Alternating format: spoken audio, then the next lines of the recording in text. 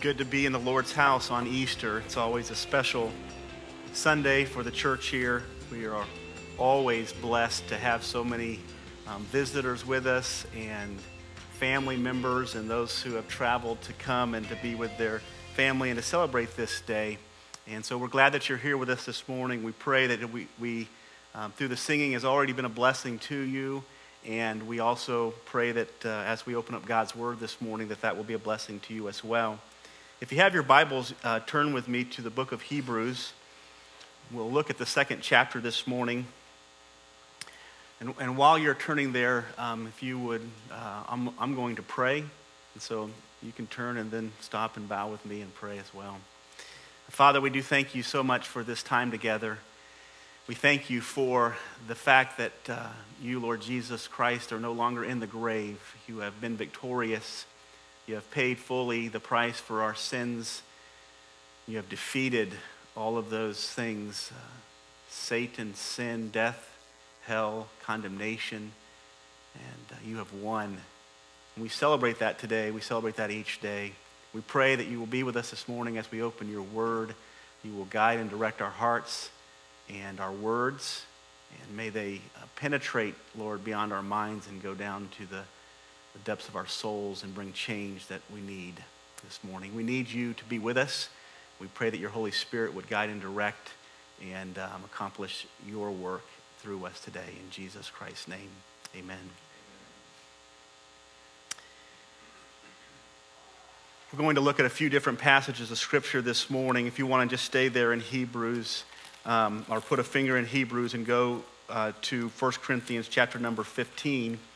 And we're celebrating Easter, which is a time in which we look to see and honor Jesus Christ and his resurrection, and a time in which we look at John chapter number 10 and we see the fact that he laid his life down for his people, for his sheep, and that he rose again the third day, and he rose again in his own power. He rose again victorious. He rose again as a display of his own strength and his own might.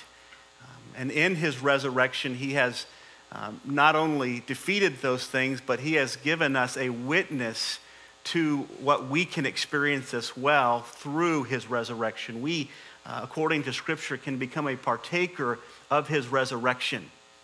We can participate in it by faith, and the power by which Jesus Christ rose from the dead can be the power by which we live life each day. And the victory that Jesus Christ experienced through the resurrection for us, we can experience it in each and every day of our lives.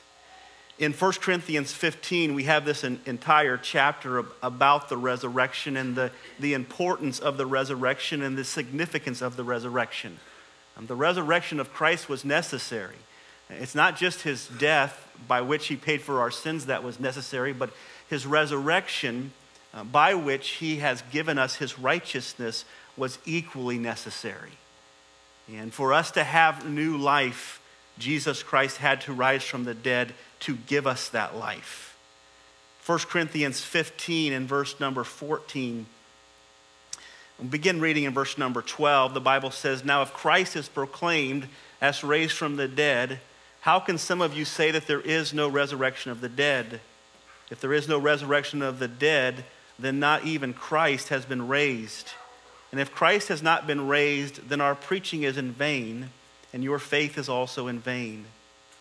We are even found to be misrepresenting God, because we testified about God that he raised Christ, whom he did not raise, if it is true that the dead are not raised.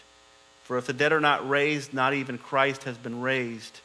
And if Christ has not been raised, your faith is futile, and you are still in your sins." Just notice that simple statement here. If Jesus Christ has not been raised from the dead, then nor have we. And nor is there any hope for us, not only to resurrect from the dead spiritually, but there is no hope for us to resurrect from the dead physically. The Lord says in verse number 19, "If in Christ we have hope in this life only, we are of all people most to be pitied." Verse 20, "But in fact, Christ has been raised from the dead, the first fruits of those who have fallen asleep. For as by one man came death, speaking of Adam, by one man also has come the resurrection from the dead. For as in Adam all die, so also in Christ all shall be made alive. For each in his own order, Christ the firstfruits, then at his coming, those who belong to Christ. Then comes the end, when he delivers the kingdom of God the Father after destroying every rule and every authority and every power. I want you to make note of that phrase there. He will deliver the kingdom to the Lord after destroying all of these evils, all of this wickedness in the world. He destroys it all, and then he delivers the kingdom to the Lord. He says, for he must reign until he has put all enemies under his feet. The last enemy that will be destroyed is death. For God has put all things in subjection under his feet. But when he says all things are put in subjection, it is plain that he is expecting who put all things in subjection under him. When all things are subjected to him, then the Son himself will also be subjected to him who put all things in subjection under him, that God may be all and in all.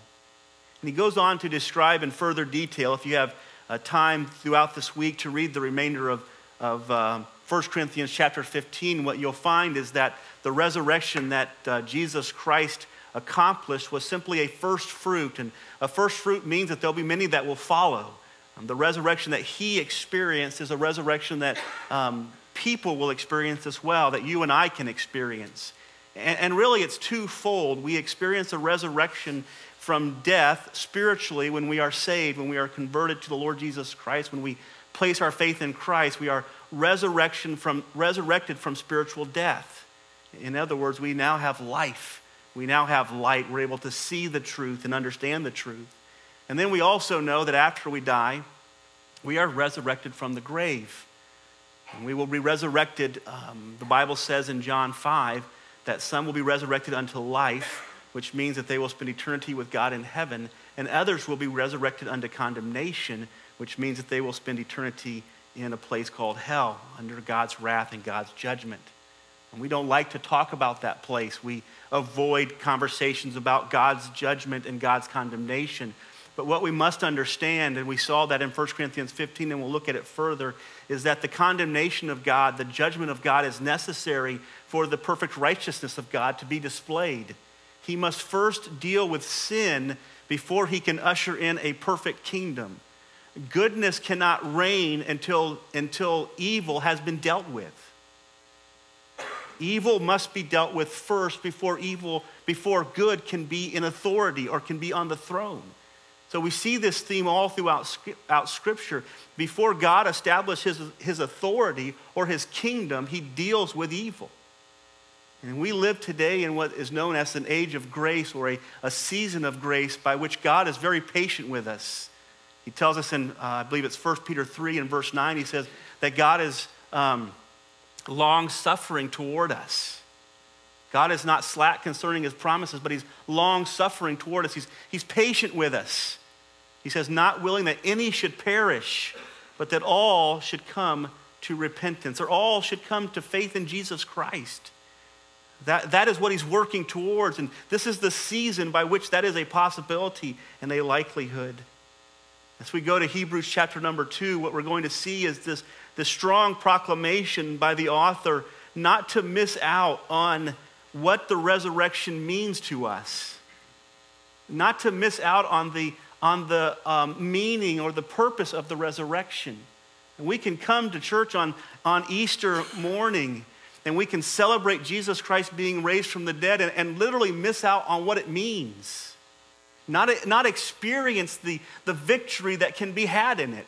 It can actually become a ceremony or some form of religious service that we do once a year because we feel like we have to, and there is no true victory that we have because of the resurrection of Christ.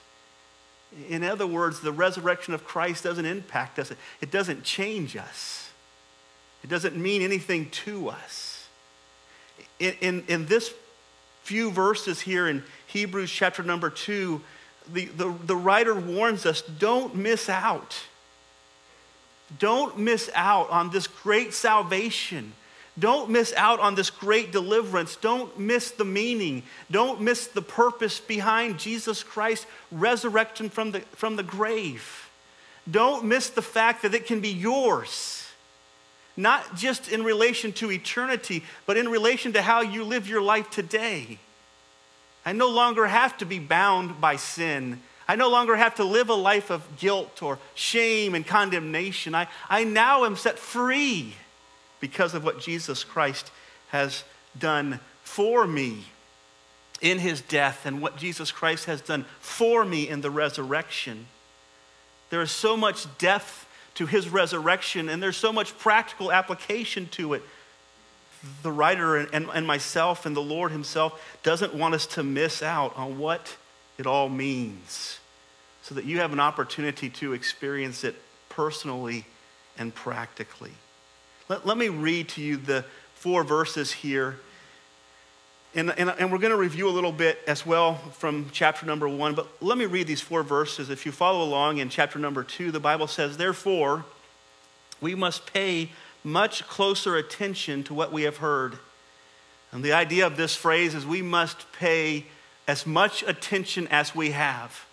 It's like maximizing the level of your attention and focus. If you're focusing on something, the writer is saying, focus on this. Focus on the importance and the significance of what you're getting ready to hear and what you have already heard. We must pay much closer attention to what we have heard. We must focus on it, lest we drift away from it. For since the message declared by angels proved to be reliable, and every transgression or disobedience received a just recompense. The message received by angels, we've learned this in the past few weeks, was the law. That the angels were the ministers of the law. They gave us the law, the 10 Commandments. Thou shalt have no other gods before me. Thou shalt have no graven images. To remember the Sabbath day to keep it holy. Honor your father and your mother. Thou shalt not steal. Thou shalt not kill. Thou shalt not covet. And just to give you a few of the commandments. The angels gave those commandments or ministered those commandments in the Old Testament to the people. And the Bible says that every one of those commandments and everyone who broke those commandments received a just recompense for breaking those commandments. That's what he's saying here, is that the word of the angels, the message of the angels of condemnation for breaking God's law came true. How much of the time? All of the time. It wasn't 99% of the people that broke God's law were judged. It was all of the people who broke God's law under the legal system of the Old Testament were judged by the law. And may I submit to you that everyone who breaks God's law in the New Testament will be judged by God's law if they are under God's law. The issue is how do we get out from underneath God's law? How do we win victoriously in Christ? And we'll find that out this morning. Here's what he says. He says, for since the message delivered by angels proved to be reliable, and every transgression or disobedience received a just recompense, he says, how shall we escape if we neglect so great a salvation? How shall we escape if we neglect so great a salvation? And that's really going to be the theme of the message this morning, is this idea of escaping. This idea of escaping from something. The writer is obviously dealing with there's some type of escape taking place here. And this escape is taking place by this salvation. I wrote next to this idea of escape is the idea of rescue, because it's not an escape as we would think of an escape, but it's more of an idea of somebody coming and rescuing us. He goes on and says, if it was declared at first by the Lord, and it was attested to us by those who heard, while God also bore witness by signs and wonders and various miracles, and by gifts of the Holy Spirit distributed according to his will. So we have this idea of escape here, and I really want to look at that and unpack that. This term, it is describing the word literally means to flee from, to get away from, to run from for safety in a difficult situation, or to escape. In the New Testament, it's used in regards to escaping temptation, to escaping from prison, to escaping from judgment, and to escaping from destruction, escaping from God's wrath, to escape this. The term implies this last minute escape. Something is very, very serious, and that there is a great judgment that's going to fall, and at that last moment they escape. A term that could be used in other situations is they escape by the skin of their teeth. I think of in the Bible a man named Barabbas. You know the story. As Jesus Christ was preparing to be condemned, Pilate put before them and said, "Would you like me to release to you Barabbas or Jesus?" And Barabbas had already been condemned. He was already waiting for his crucifixion. He was waiting in the prison to be crucified. And when the soldiers came down to get Barabbas out, Barabbas, for all intents and purposes, knew that that was the moment that he would be led away to his crucifixion and his death. But yet those soldiers came down and they told Barabbas, "You have been set free. You have been released." Barabbas escaped in that moment, but Barabbas didn't escape on his own merits. He didn't escape the prison. Barabbas escaped based upon the merits and the substitute of Jesus Christ. He is the reason we can escape these things. The thief on the cross is another situation that I think of when I think of this idea of escape. Again, not just a man who was waiting for his condemnation, and righteously so, but a man who is already on the tree, dying for his crimes that he has committed. And as you know the story, he cries out to Jesus and he says, "Remember me when you come into your kingdom." And the thief on the cross did not escape physical death, but he did escape eternal condemnation and judgment from God. And it is in that moment that he escaped. It was in that last moment, that most serious moment, that most desperate moment that we get this word escape from. There's a desperation here that needs to be felt and needs to be understood in order for there to be this deliverance or this escape that takes place. We will never experience or appreciate the escape from the judgment of God or from the condemnations of hell lest we understand how close we are to them. We understand how desperate our situation is. One preacher once defined it that unbelievers are literally hanging by a thread over hell.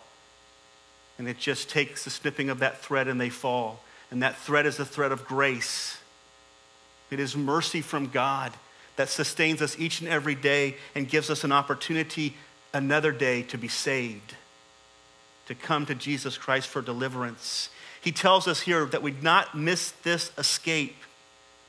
So let me unpack this really quick for you and go back a little bit. Hebrews 2 begins with the word therefore. It means to go backwards.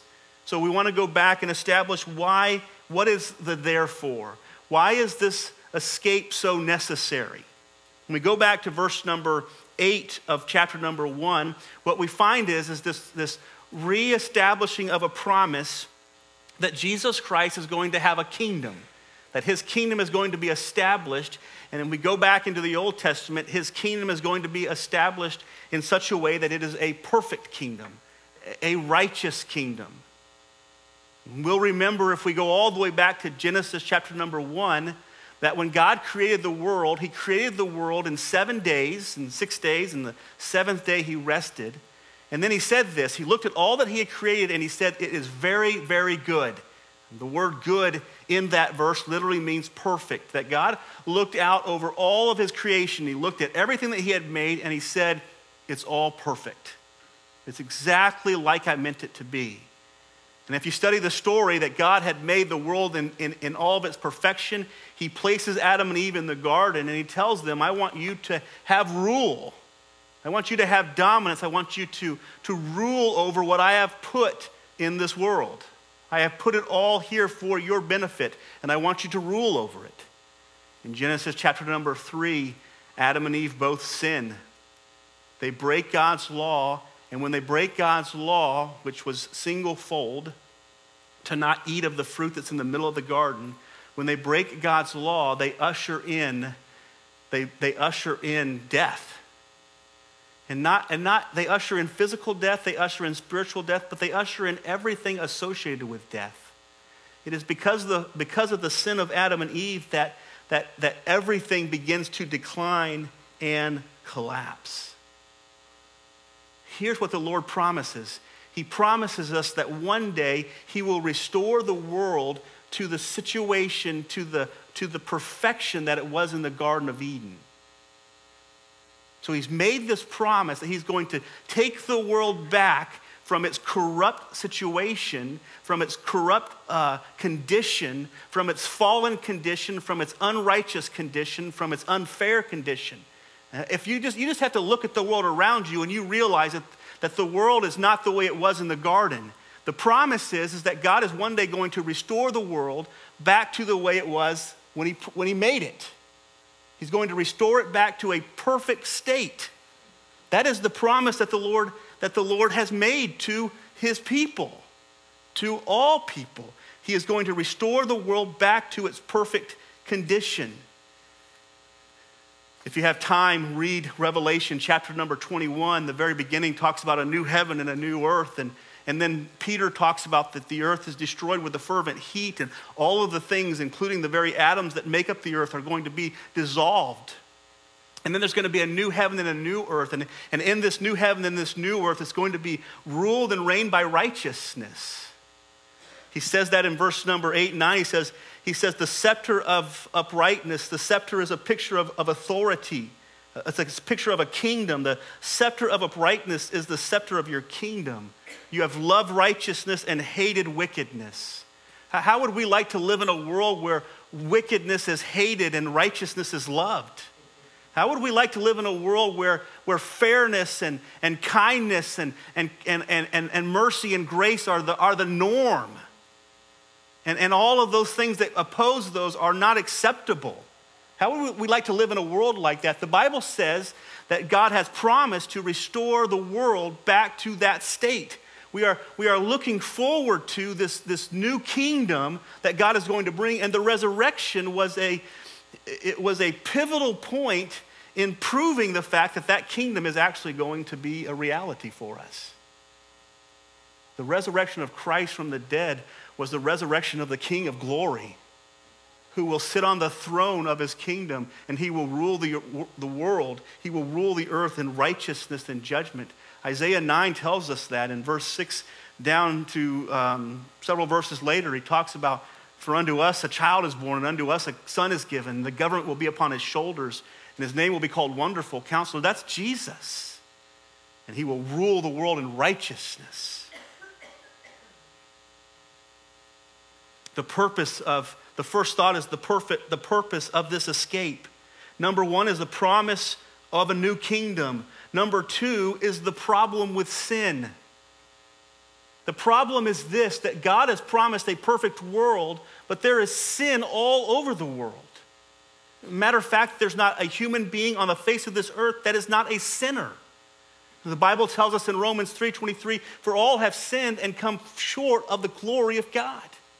Everyone that walks upon the face of this earth, you and I, we are all sinners according to God's word. We have all broken God's law. We talk about the Adam and Eve sin that cast the world into this situation of not being perfect and righteous. We talk about their sin, but in reality, our sin is equally as bad as their sin.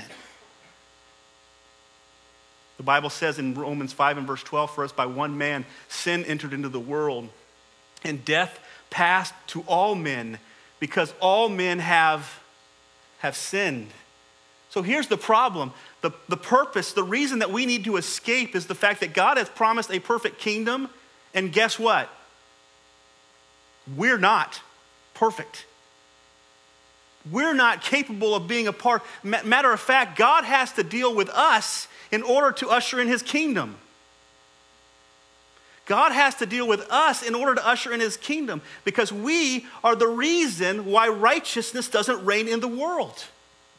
Man is the reason why there is sin in the world, and all men are equally sinful. It's easy sometimes to scale our sins down and to look at somebody who is maybe a murderer or somebody who is doing some really horrible things and say, I'm really not as bad as they are. Listen to me, folks. If you just put yourself up against the the promise of a perfect kingdom where there will not be any lying, there will not be any stealing, there will not be any cheating, there will not be any foul languages.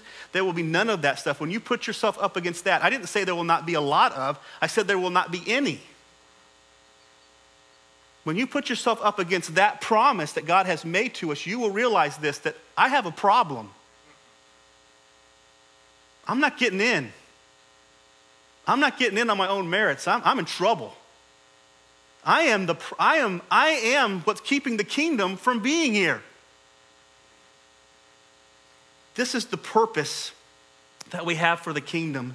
This is the purpose that we have for this rescue, this escape. We have to escape because we are the problem. Romans 3:10 through 23, the Bible says no one seeks after God, no one is good. It says no, not even one.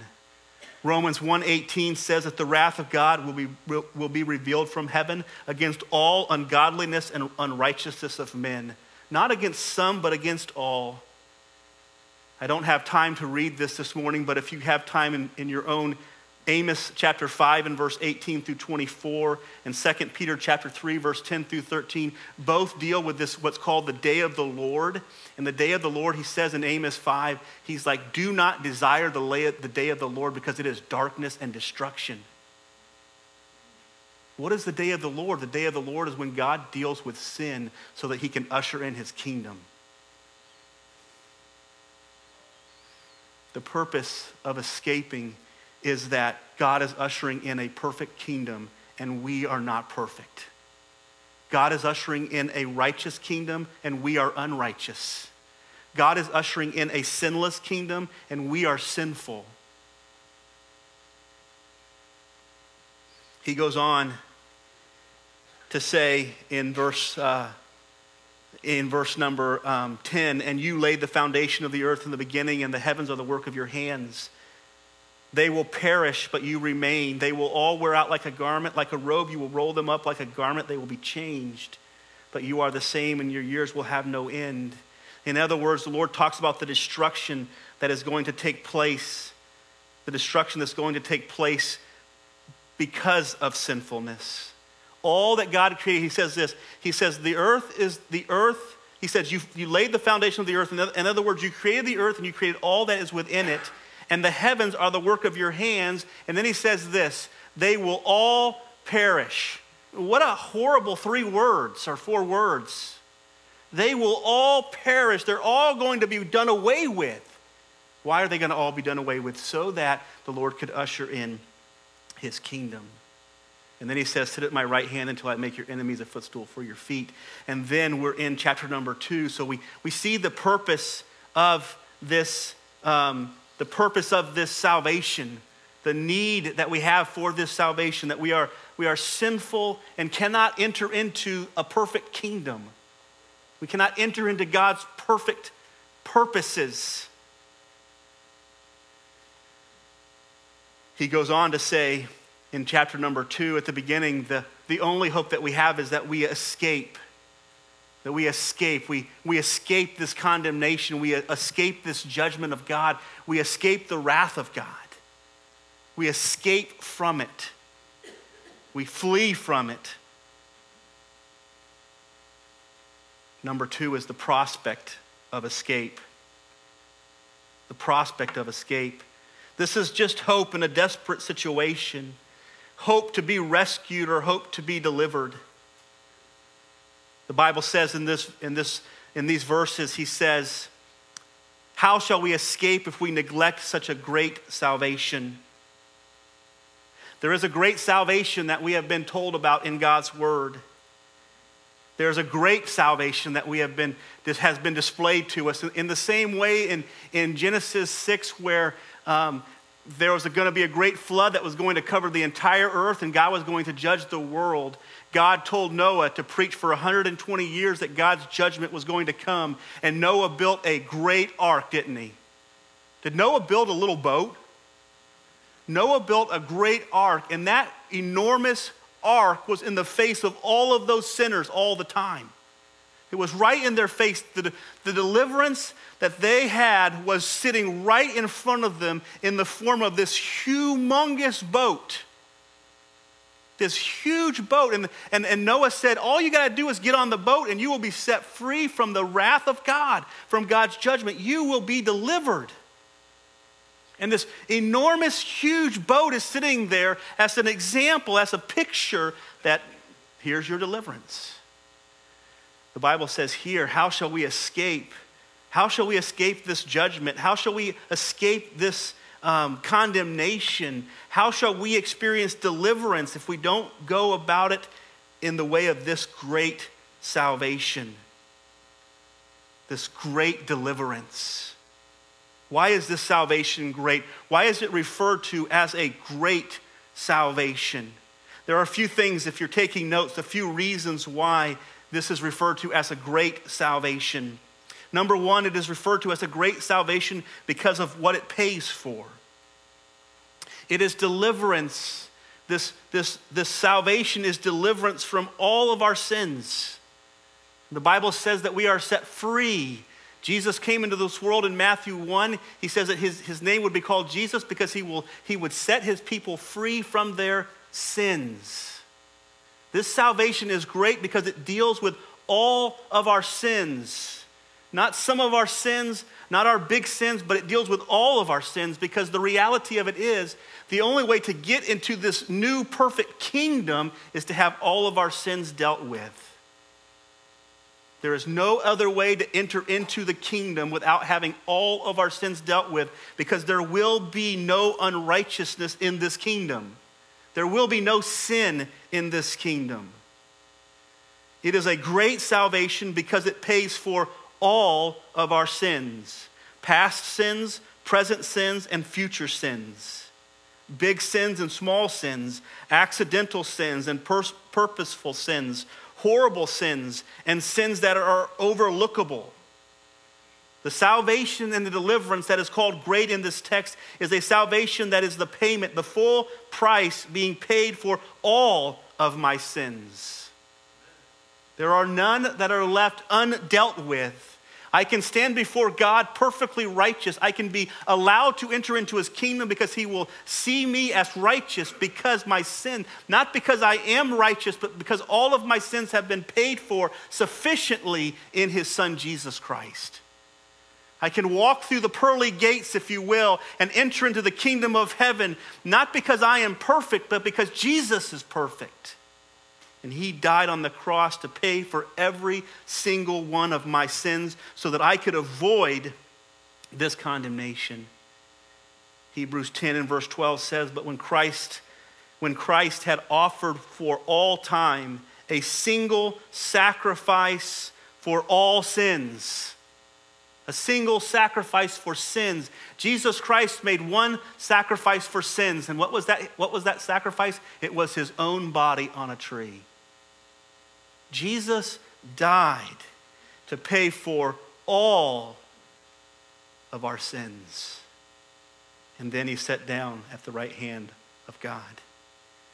It is a great salvation because of what it pays for. It is a great salvation, number two, because of what it frees us from, what it sets us free from. The salvation that we experience sets us free from guilt, shame, condemnation, and punishment. It sets us free from every aspect of sin. It sets us free from every aspect of sin. We are free from everything associated with this idea of sin. According to the scriptures, we are set free from the law by which we are condemned. Romans 8 and verse 1, the Bible says, there is now therefore no condemnation to those who are in Christ Jesus. There is no condemnation to those who are in Christ Jesus. 1 Thessalonians 1:10 says, and to wait for his Son from heaven, whom he raised from the dead, Jesus Christ, who delivers us from the wrath to come. Delivers us from this wrath, delivers us from the judgment of God, delivers us from the condemnation that we so rightly deserve, that we've earned with our own works and our own deeds, and Jesus Christ's death on the cross delivers us from that. It sets us free from having to face God's wrath on Judgment Day to being able to face God's kindness on Judgment Day. His love and his forgiveness. Romans 5 and verse 9 says, since therefore we have been justified by his blood, much more shall we be saved by him from the wrath of God. Listen to me, folks. People listened to Noah preach for 120 years and they laughed and mocked at him. And every single one of them perished. God's going to judge this world. He has promised us in his word, just as much as Noah preaching for 120 years that the flood was coming, people have been preaching now for thousands of years, and God's word is still true and accurate. As much as the promise of the angels that the world would be condemned because of sin, the promise of God's word that the world will be condemned because of sin will come true. In Matthew chapter 24, there's a story of a servant whose master goes away and says, I'm going to come back, but I'm not going to tell you when I'm going to come back. He tarries for a long time, and that servant says, you know what? The master's really not going to come back, is he? He starts partying, he starts hanging out with his buddies, he starts abusing his other servants, and one day the master shows up, and guess what? That man faces the condemnation of his actions. It is great because of what it sets us free from. Nextly, it is great because of what it cost. The Bible says that Jesus Christ came down from heaven. 2 Corinthians 8 and verse 9 says, I'm going to turn there so I don't misquote it. The Bible says, for you know the grace of our Lord Jesus Christ, that though he was rich, yet for your sake he became poor, that you by his poverty might become rich. And the principle is not fleshly riches or earthly riches. The lesson is heavenly riches, that he left heaven and came to this earth and took upon a form of a man, and he sacrificed or for a season gave up all of the glories of heaven so that one day we might experience those glories. And it is through the death of Jesus Christ, through the sacrifice of his life, through the hanging on the tree that he experienced, he did it for us. Isaiah 53, he was wounded for our transgressions. He was bruised for our iniquities. The chastisement of our peace was upon him, and by his stripes we are healed. You say, Pastor John, that's not fair. It's like, it is fair. It is fair because the one who determines the law said it was fair. And God in heaven said it's fair. And God in heaven, the one and only judge, said this is how it's going to be. Matter of fact, he says, don't miss it. Don't miss it. Don't go through life saying this isn't fair. Embrace it with all of your heart. It's like somebody walking up, if you've been condemned for a crime that you've committed and somebody walks up and says, I will take their punishment. Don't say, well, it's not fair for you to take my punishment. Embrace it. Somebody is willing to take your place, and Jesus Christ was the one who was willing to take our place. It is great because of the high price it cost in order to save us. You see, Jesus Christ died for our sins so that we might embrace him. He died for our sins so that we might believe in him. He died for our sins so that we might be set free, that we might escape all of these things. The last thought this morning, and maybe the most important, is the plan of escape. The plan of escape. Let me give you a few thoughts here. He says, therefore, in verse number 1, we must pay much closer attention to what we have heard. What we know, first of all, in regards to the plan is the context of the plan is this. The context of the plan, or the place in which you will find the plan, is the Word of God. It is the Word of God by which we know how to be saved. It is the Word of God by which we know who Jesus Christ is. It is the Word of God by which we know what Jesus Christ has done for us. It is the Word of God that brings life. Listen, you will not experience the life, the resurrecting power of Christ if you are not engulfed in his word. People go through life each day saying, I want to experience the power and the deliverance that Christ offers, but they don't open up the very powerful book that he has given us. It says that he says, we must pay closer attention to what we have heard. What are they hearing? They're hearing the word of God. They're hearing the word of God. What do we need to pay closer attention to? We need to pay closer attention, to pay as much attention as we possibly can to the word of God. to its teachings, to its instruction, to its message, to its messenger. Romans 10, verse 9 says, if you will confess with your mouth that Jesus is Lord and believe in your heart that God hath raised him from the dead, you will be saved. For with the heart one believes and is justified or saved, and with the mouth confession is made unto salvation. And verse 13 says, for everyone who calls upon the name of the Lord shall be saved. And then it says in verse 15, how beautiful are the feet of those who preach the good news, or the word of God, who preach the gospel. And then in verse 17, faith cometh by hearing, and hearing by the word of God. Where do we know this salvation? You say, Pastor John, what do I do to experience this salvation? You dig into his word. You find out what he's like. You find out who he is. You learn to believe and trust and embrace him. It's not some ethereal thing, some distant thing. It's right here in front of us. The Bible says, in the beginning was the Word. And that's Jesus. The Word became flesh and dwelt among us. We have the Lord's presence here with us in his Word.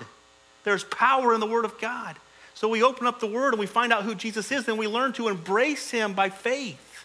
We learn to trust him. If we want to experience that salvation, listen, this is what he's saying is don't neglect the message. If you know that this is true, if you believe it's true, don't neglect the message of deliverance. If you believe that condemnation was coming and someone wrote you a letter and said, this is your only escape, this is your only way out, wouldn't you tear that letter open and read it and find out, how do I escape this condemnation or judgment? The problem for many of us, folks, is we've not embraced the fact that judgment is coming. And that this is the letter that was written to us to show us how to escape the wrath of God. The Bible says in Revelation that people in this time of God's wrath, that people will literally run to the mountains and beg the rocks to fall on top of them. Why? Why would you want rocks to fall on top of you? They would rather rocks fall on them than face the God who created them, who they rebelled against. When you find that to be real in your heart and you know what you have done against God and you know that you deserve his wrath, you will open up his letter of deliverance and salvation and you will seek to find out, how do I know him? The context is in his word. Dive in. Man shall not live by bread alone, but by every word that proceeds from the mouth of God. This is the context of his plan. The caution of his plan is twofold. He says, number one, don't drift away from it. This literally means to glide by it. If you've ever been in a canoe before, canoeing down the river, and there's the waterfall, the 100-foot waterfall there, and the map says, this is your last chance to get off over here, right?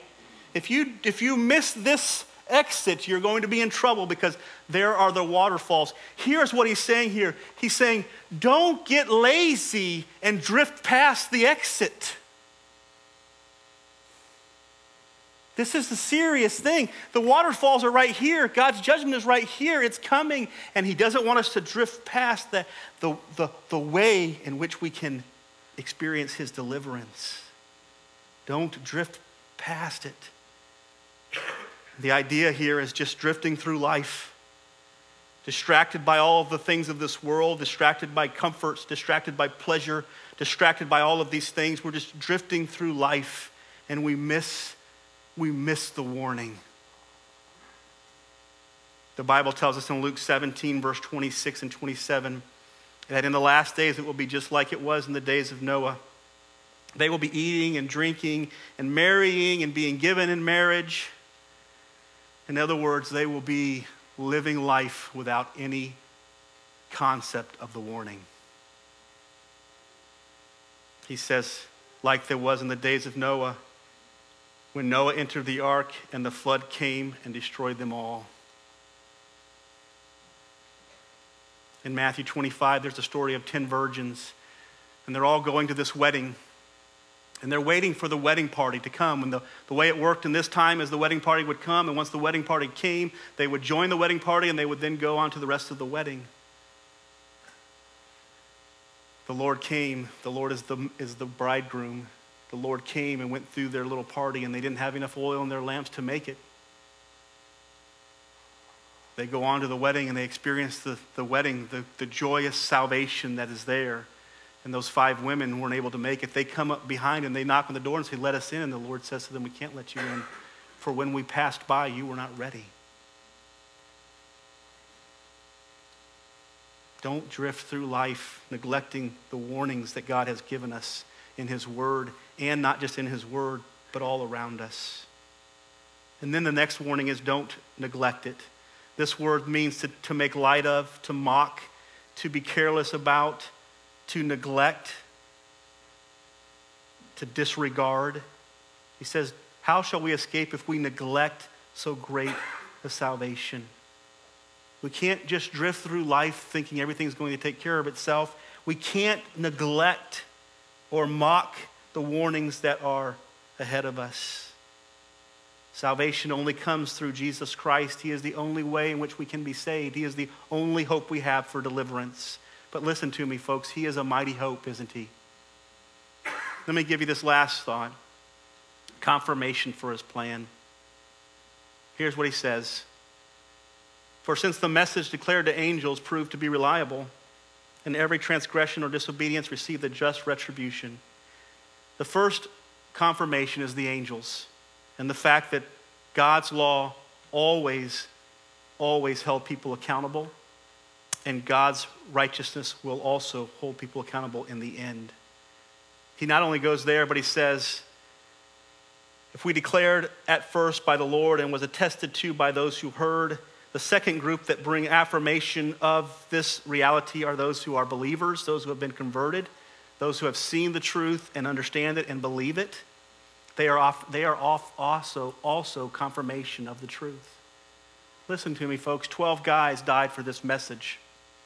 And many more than that, but 12 of the Lord's apostles, 12 of his immediate closest friends died for the sake of this message. That's confirmation that there's something to be said for this message. And then it goes on to say that the miracles that we see in the Bible, the signs and wonders and miracles that we see in the Bible are proofs that what God says in his word is true. My challenge to you this morning, this Easter morning, 2019, is this. Don't miss what the resurrection means. Don't miss that it's personal. Don't float through life missing the warnings that are there that tell us that judgment is coming for all of those who are lost. That Jesus Christ died to purchase a people for himself. And if you will believe and embrace him, the Bible says that he will wipe away all of your sins. He will literally wipe, like a whiteboard, he will wipe your slate completely clean. And not only that, he says that he will put himself, his spirit will come to live inside of you, and he will bring with him his righteousness. So here's the picture. I'm going to one day be walking into the presence of God. I'm going to be accepted or rejected. I'm going to be welcomed or condemned. I can be welcomed and justified if I come on the basis of what Jesus Christ has done for me. But I will be condemned and judged if I come on the basis of what I have done for myself. You see, the hope that we have, the ark, like that big boat, right? The Bible says it's a picture of Jesus. It's a picture of deliverance. If you this morning will get on the boat, don't wait until the rain starts coming, because the door will be shut. But get on the boat of Jesus Christ, and the Bible says you will experience a salvation that is amazing. It is a great salvation. So that is my encouragement to your heart this morning. I pray that you will not miss, that you'll not float through life or mock and disregard all of these spiritual truths, but you'll say, you know something, there's something true about that. This is God's word, and what it says has got to be true.